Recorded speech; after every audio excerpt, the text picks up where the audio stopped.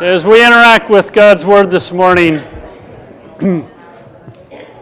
keep in mind interacting with God's Word is more than a one-way street. I can share something I may have studied, I may have prepared. We need to be willing to listen, but go far beyond listening. We need to be willing to seek to act on it and apply it. Travis sang about the forgiveness that we have through Christ. In Galatians 3, we read about Christ, that we can be sons of God and so on because of Christ. And then we want to look at a portion of Scripture from Mark chapter 2 in a few moments and find that Christ is the one who forgives sin. And then after the message, we'll sing some about Christ.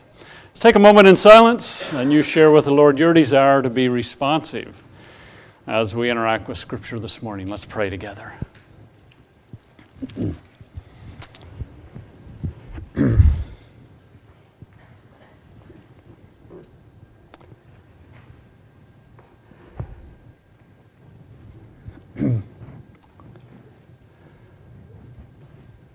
Father, we want to be doers of your word, not hearers only.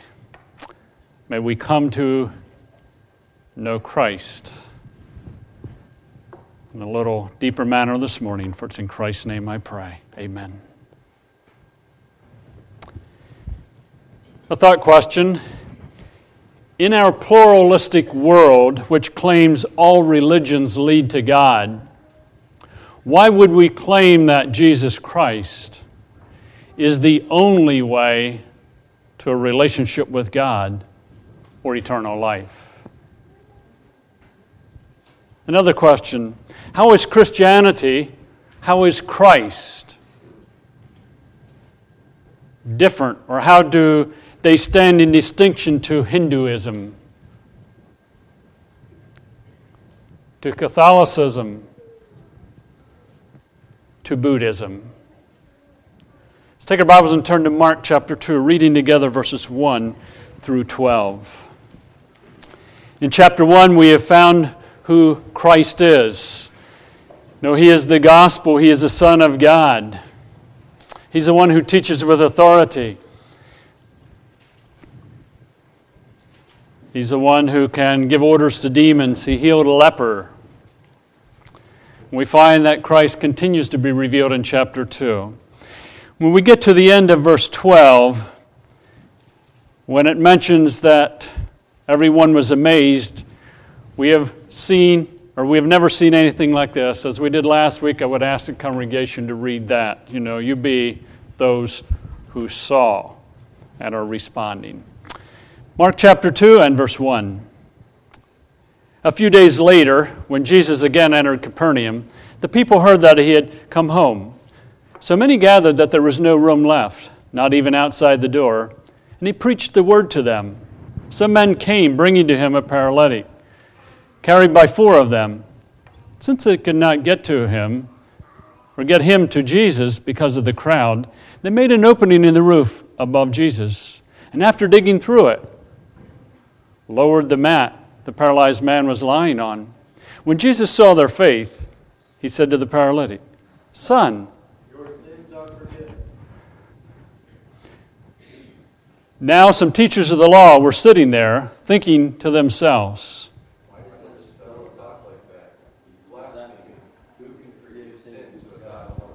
immediately Jesus knew in his spirit that this was what they were thinking in their hearts. And he said to them, "Why are you thinking these things?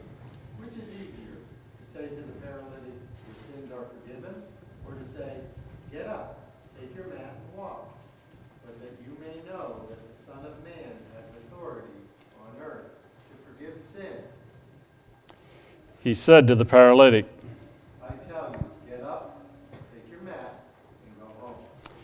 he got up, took his mat, and walked out in full view of them all. This amazed everyone, and they praised God, saying, last week we began to discuss this portion of Scripture. We found that Jesus, again, is back in Capernaum, and he is in the home. We don't know whose house or whose home he is in, possibly Peter's. The text doesn't say. And he is teaching them. There's a crowd around him. And it clearly says he preached the word to them. He would be explaining something about himself. And while he is preaching, they bring a paralyzed man to him, but they can't get in.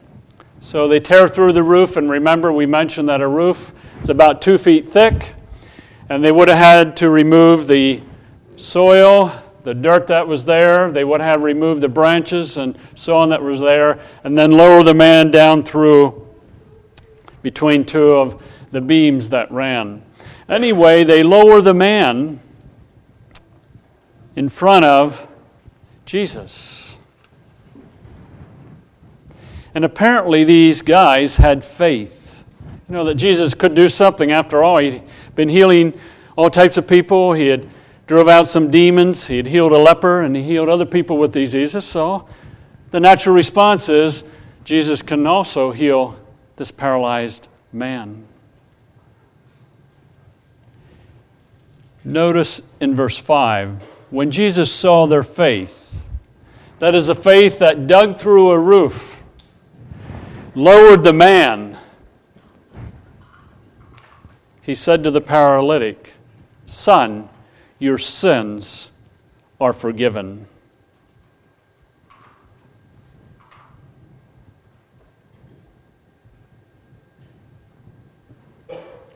They were expecting a healing. And Jesus said, "Son, your sins are forgiven."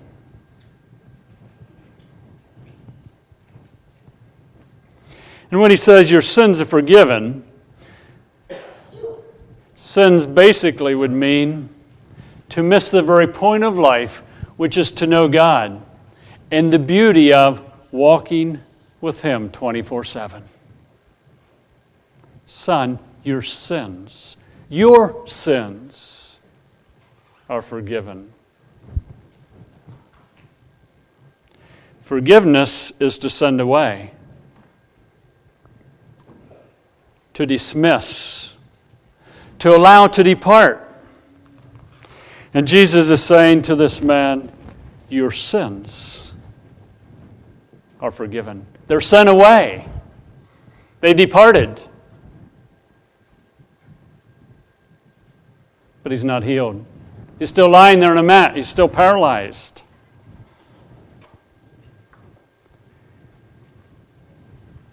There seems to be a belief system that was present then, and I think sometimes even today, that when someone was sick, it tied in with some sin that the person committed. It was common that the Jews believed that sin was caused. I'm sorry, I got that backward. That sin, was the cause of some illness. Someone sins, so there's an illness. So this guy's paralyzed. Why? What are his sins? And Jesus said, your sins are forgiven. If you were to look in Job, you will find in Job chapter 4 and verse 7, as Job is suffering, he has, boils over his body. He has lost his children. He has lost all his wealth. His wife had said, curse God and die. And his 3 friends come and spend a week with him, and then they start giving him counsel. And the first friend basically says, Job, the reason you have the problems that you do is because you have sinned. The problems you're going through, the physical trials you're going through, your loss of your children, your loss of your cattle and so on is because of sin. Job 4 and verse 7, consider now who being innocent has ever perished. When were the upright ever destroyed? As I have observed, those who plow evil and those who sow trouble reap it. They're saying, Job, you're reaping your sin. In John chapter 9, we find that there's a man who was born blind. And they say to Jesus, was this man born blind because of his sin? or because of his parents' sin? And Jesus says, neither. In James chapter 5, verses 15 and 16, we find there that James says, confess your sins to one another so that you might pray and you might be healed. So the mindset that is taking place in this passage was, this guy is suffering. He's paralyzed because of sin. And then Jesus blows their mind by saying, son, your sins are forgiven. But in Jesus saying that, please understand that the forgiveness of sin was exclusively God's prerogative. Only God can forgive sin. Exodus chapter 34, that's clearly stated. Psalm 103 and verse 3, it's clearly stated. Isaiah 43 and verse 25. And Micah chapter 7 and verse 8. Only God can forgive sin, and here we have a man, Jesus, forgiving sin.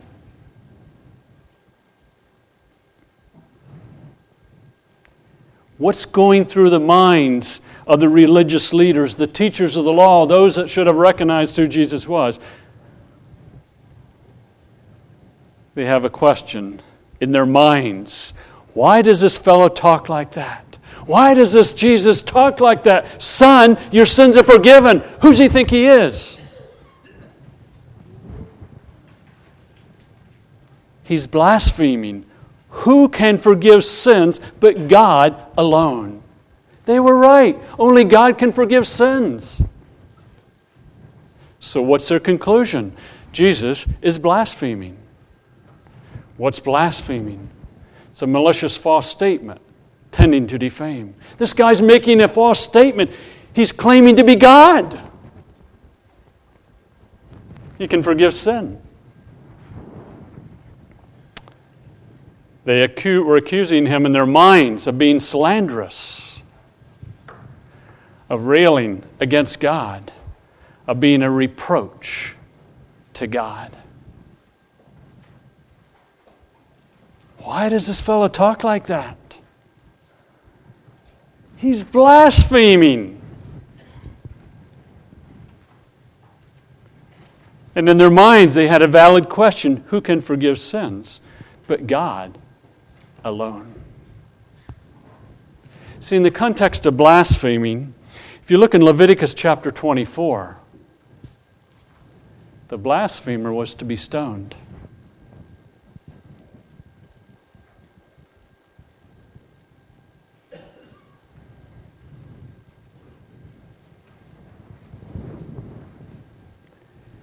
Here's the Son of God, the one who has healed, the one who has healed the leper, who has healed other diseases, who had taught with authority, who cast out demons,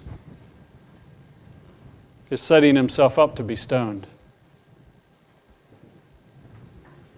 If the Mosaic law is followed, in the eyes, in the minds of those who were the religious leaders.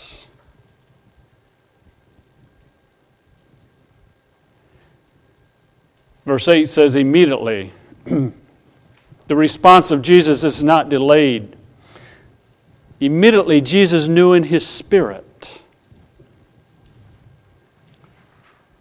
what they were thinking in their hearts. He recognized these people are thinking, now why does this fellow talk like that? He's blaspheming. Who can forgive sins but God? He recognized that, so what does he do? He responds. Why are you thinking these things? Hey guys, teachers of the law, why are you thinking, why am I doing this? Why are you thinking I'm blaspheming? Why are you thinking that only God alone can forgive sins?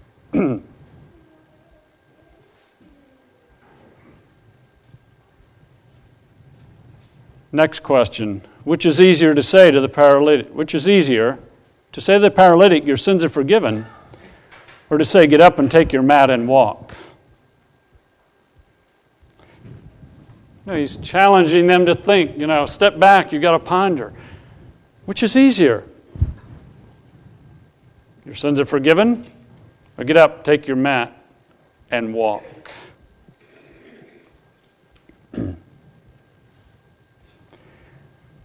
Both of them are somewhat difficult. We can't forgive sins. Only God can. Nor can we command a paralyzed person to take their mat and get up and walk. But he goes on. But that you may know the Son of God has authority, has rule, has jurisdiction on earth to forgive sins, he said to the paralytic, I tell you, get up, take your mat, and go home. He'd already forgiven the sins. He'd already sent the sins away. And the religious leaders, teachers of the law, are struggling, with who's this guy think he is?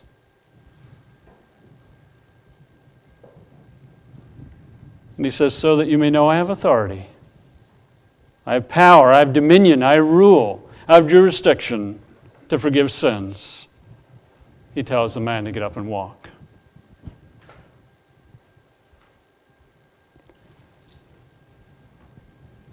I don't know if any of you have ever been in bed for several years, lying flat, and then immediately try to get up and just sit up or have someone stand you up. And it creates some problems. Today we go through all kinds of therapy. Someone has an issue, they're physically sick, they go through all kinds of therapy. I can remember Dan Rader and what he went through. Spent a lot of time going through therapy at John Hines. Well, here's a guy who is paralyzed. And what happens? He get up, took his mat, and walks out. No therapy. No nothing. He does it.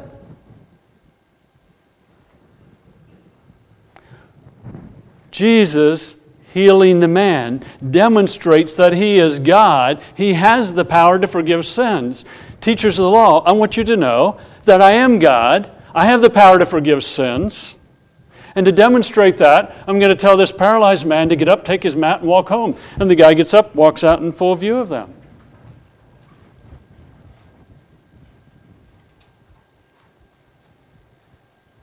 This amazed everyone. Remember, the word amazed is used in chapter 1, 22, and chapter 1 in verse 27. And the word amazed means to strike out of your wits, to be panic-stricken, to be shocked, thunderstruck. Wow! You see, that guy just walked out. He's healed. Never had any therapy. It was instantaneous.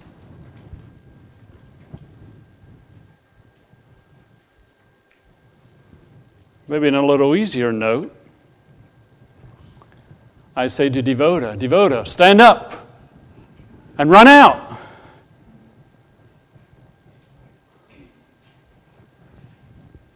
You probably would go, wow, if she did. She won't, since I'm not God or Christ. But they're amazed. And they praise God. We have never seen anything like this.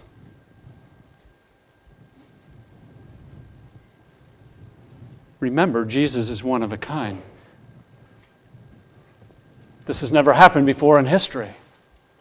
Who else came on the scene and said, I'm going to forgive sin, and then turn around and command a man who is paralyzed to get up, to take his mat, and to go home? What's the point of Mark chapter 2, 1 through 12? I think it is to continue to display that Jesus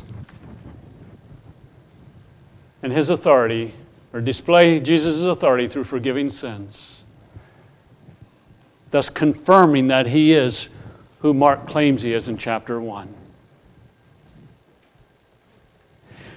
See, there's something new being added to Jesus and who He is. He's not only the Son of God. He's not only able to heal. He's not only able to cast out demons. He's not only able to preach. He is also the one who can forgive sins.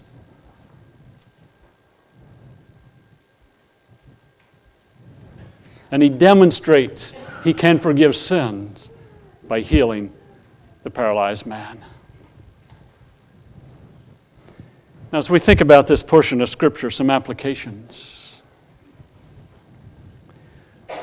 When we communicate concerning Christ, the focus and structure of Mark would indicate we should clearly and effectively state who Jesus is in His character and being before we talk about His death and resurrection. Mark goes to great length to communicate the being of Jesus. Colossians 1 speaks of Christ's being as creator in the context of reconciliation through Christ. I want to emphasize that the Gospels always talk about Christ and who He is before they talk about what He did. The crucifixion, His death, His resurrection.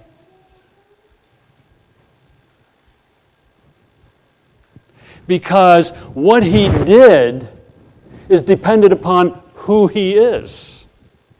Who else can say, "Son, your sins are forgiven"? Only Jesus can. It's being revealed who He is. Failure to communicate Christ's being results in leading people to be connected to what Jesus Christ does or did for them, rather than being related to Him as a person. They use Jesus rather than experience Him.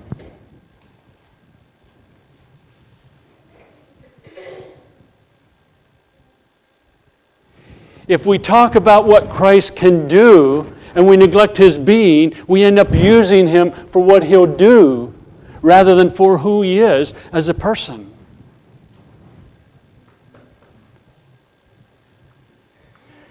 I have a challenge for you. Ask believers, professing believers in our valley, the following question. What is the gospel of Jesus Christ? Many will begin with, He died and He arose. Few will begin with, the gospel is about Jesus Christ, who is the Son of God, who demonstrated He was the Son of God by healing, by casting out demons, by forgiving sins. And because of who He is, then He could go to the cross and make payment for sin, and He could come from the dead to die no more.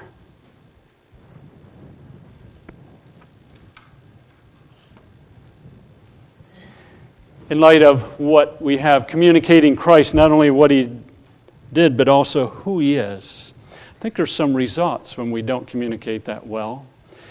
Professing believers who claim heaven as their home or their future, but little change in their being, words, or actions. If I am related to the living Christ, who is my life, that's not merely future, that's now. Makes a difference in how I live and respond day by day. But if I think Christ is only future, He doesn't make a big difference in how I live. Professing believers who must be challenged and exhorted to share the good news of Jesus Christ because they're not experiencing Christ. See, if I'm experiencing the living Christ and I'm talking to a non-believer, I have something to share. Well, I'm going to go to heaven when I die. Well, that might be true, but I have something to tell you about yesterday.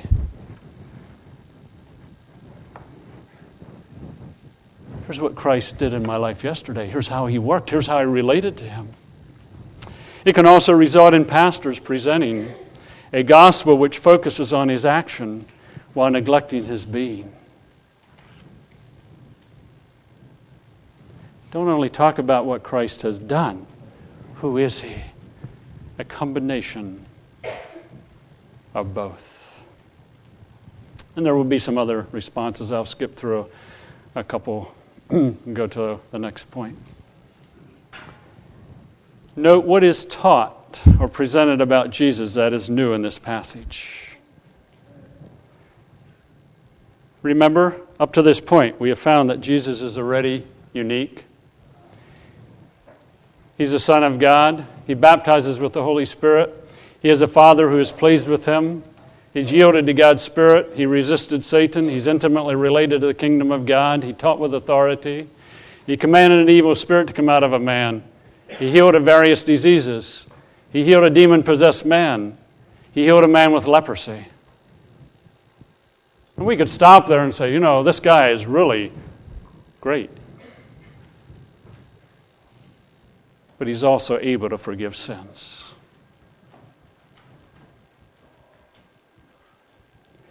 Something that is unique to every human is that we know we battle with sin.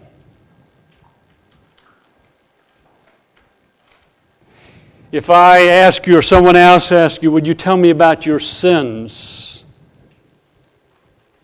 You probably could come up with one or two. And if you can't come up with more than one or two, we'll ask your mate. And if that's not enough, we'll ask your children. And if that's not enough, we'll ask your parents. No, we can come up with sins. My mom, this is after Dad passed away, and the four of my three brothers and I don't include my sister because she wasn't quite as evil as we were in some ways maybe. We would say, Mom, do you know that we did this when we were kids? Oh, I never knew that. Did you know that we did this? No, never knew you did that. Things that we did that she never knew. Some of them Mom and Dad found out about, like the time my brother broke the window in the barn to get in because three of his brothers locked him out. He cut himself pretty bad. Now that's being cruel. That's a sin on my part. When I don't talk to Ruth Ann and share my inner self to develop that intimacy that God desires as we're discussing in Sunday school, that's sin. There's a new dimension being added to Jesus here. He is able to forgive sin. He's able to dismiss them. He's able to send them away. That is good news.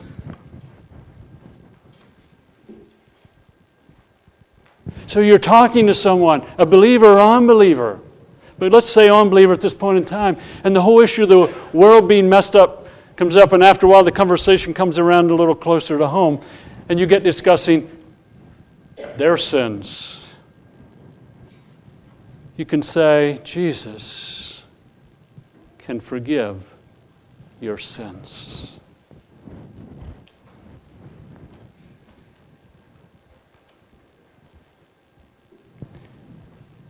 Many of us sitting here battle with sins.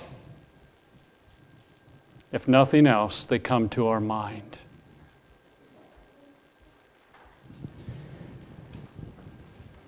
Jesus provides for forgiveness of sin. That's a new dimension being added to Christ being revealed in the Gospel of Mark. Also, we find that he knew what the teachers of the law are thinking. Before church this morning, I walked up to Mike and I was going to say, Mike. And I was going to tell him something. He said, Pastor, I already know what you're going to tell me. He said, you're going to tell me that, make sure I get this right, after Travis sings, I'm to come up and read Scripture without any comment. I said, how'd you know I was thinking that? Here's Jesus knowing what they're thinking. We also find that he healed a paralytic. to show that he had authority to forgive sins. He healed a paralytic to show that he had authority to forgive sins. Whatever your past is, in Christ, forgiveness is available. How does Christianity stand in distinction to Hinduism?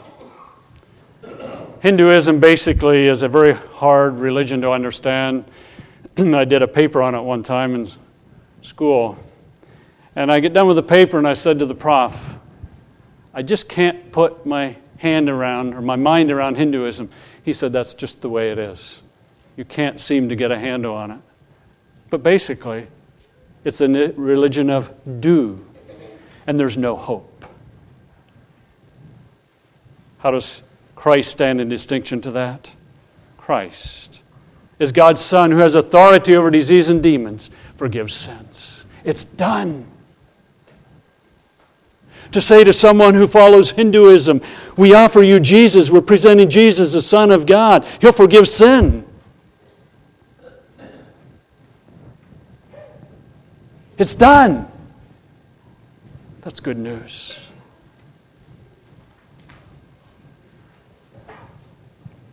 Catholicism is basically a system, as is some Christianity. Went the wrong way there. Of do and no hope. Hope that we can do enough to deal with our sins. The message is God's Son, who has authority over disease and demons, forgives sins. It's done. I remember talking to a man a number of years ago. We were talking about sin, and he was talking about all he was doing and what he believed. And he was sharing that he was trying to do enough to make sure he would make it. And he was basing it, came out of a Catholicism mindset. And I said to him, Jesus has done it. It's done. It's done. There's forgiveness in Jesus. And he says, it can't be that simple. Oh, it's not that it's simple. It was very costly. The Son of God died. But it's by faith in what another has done. He came to the point some years later where he trusted Christ. How is Christianity, Christ, different than Buddhism? Buddhism is a system of doing, no hope. Christianity, Christ says, I'm God's Son. I have authority over diseases and demons. I forgive sins. It's done. Rely on what I have done.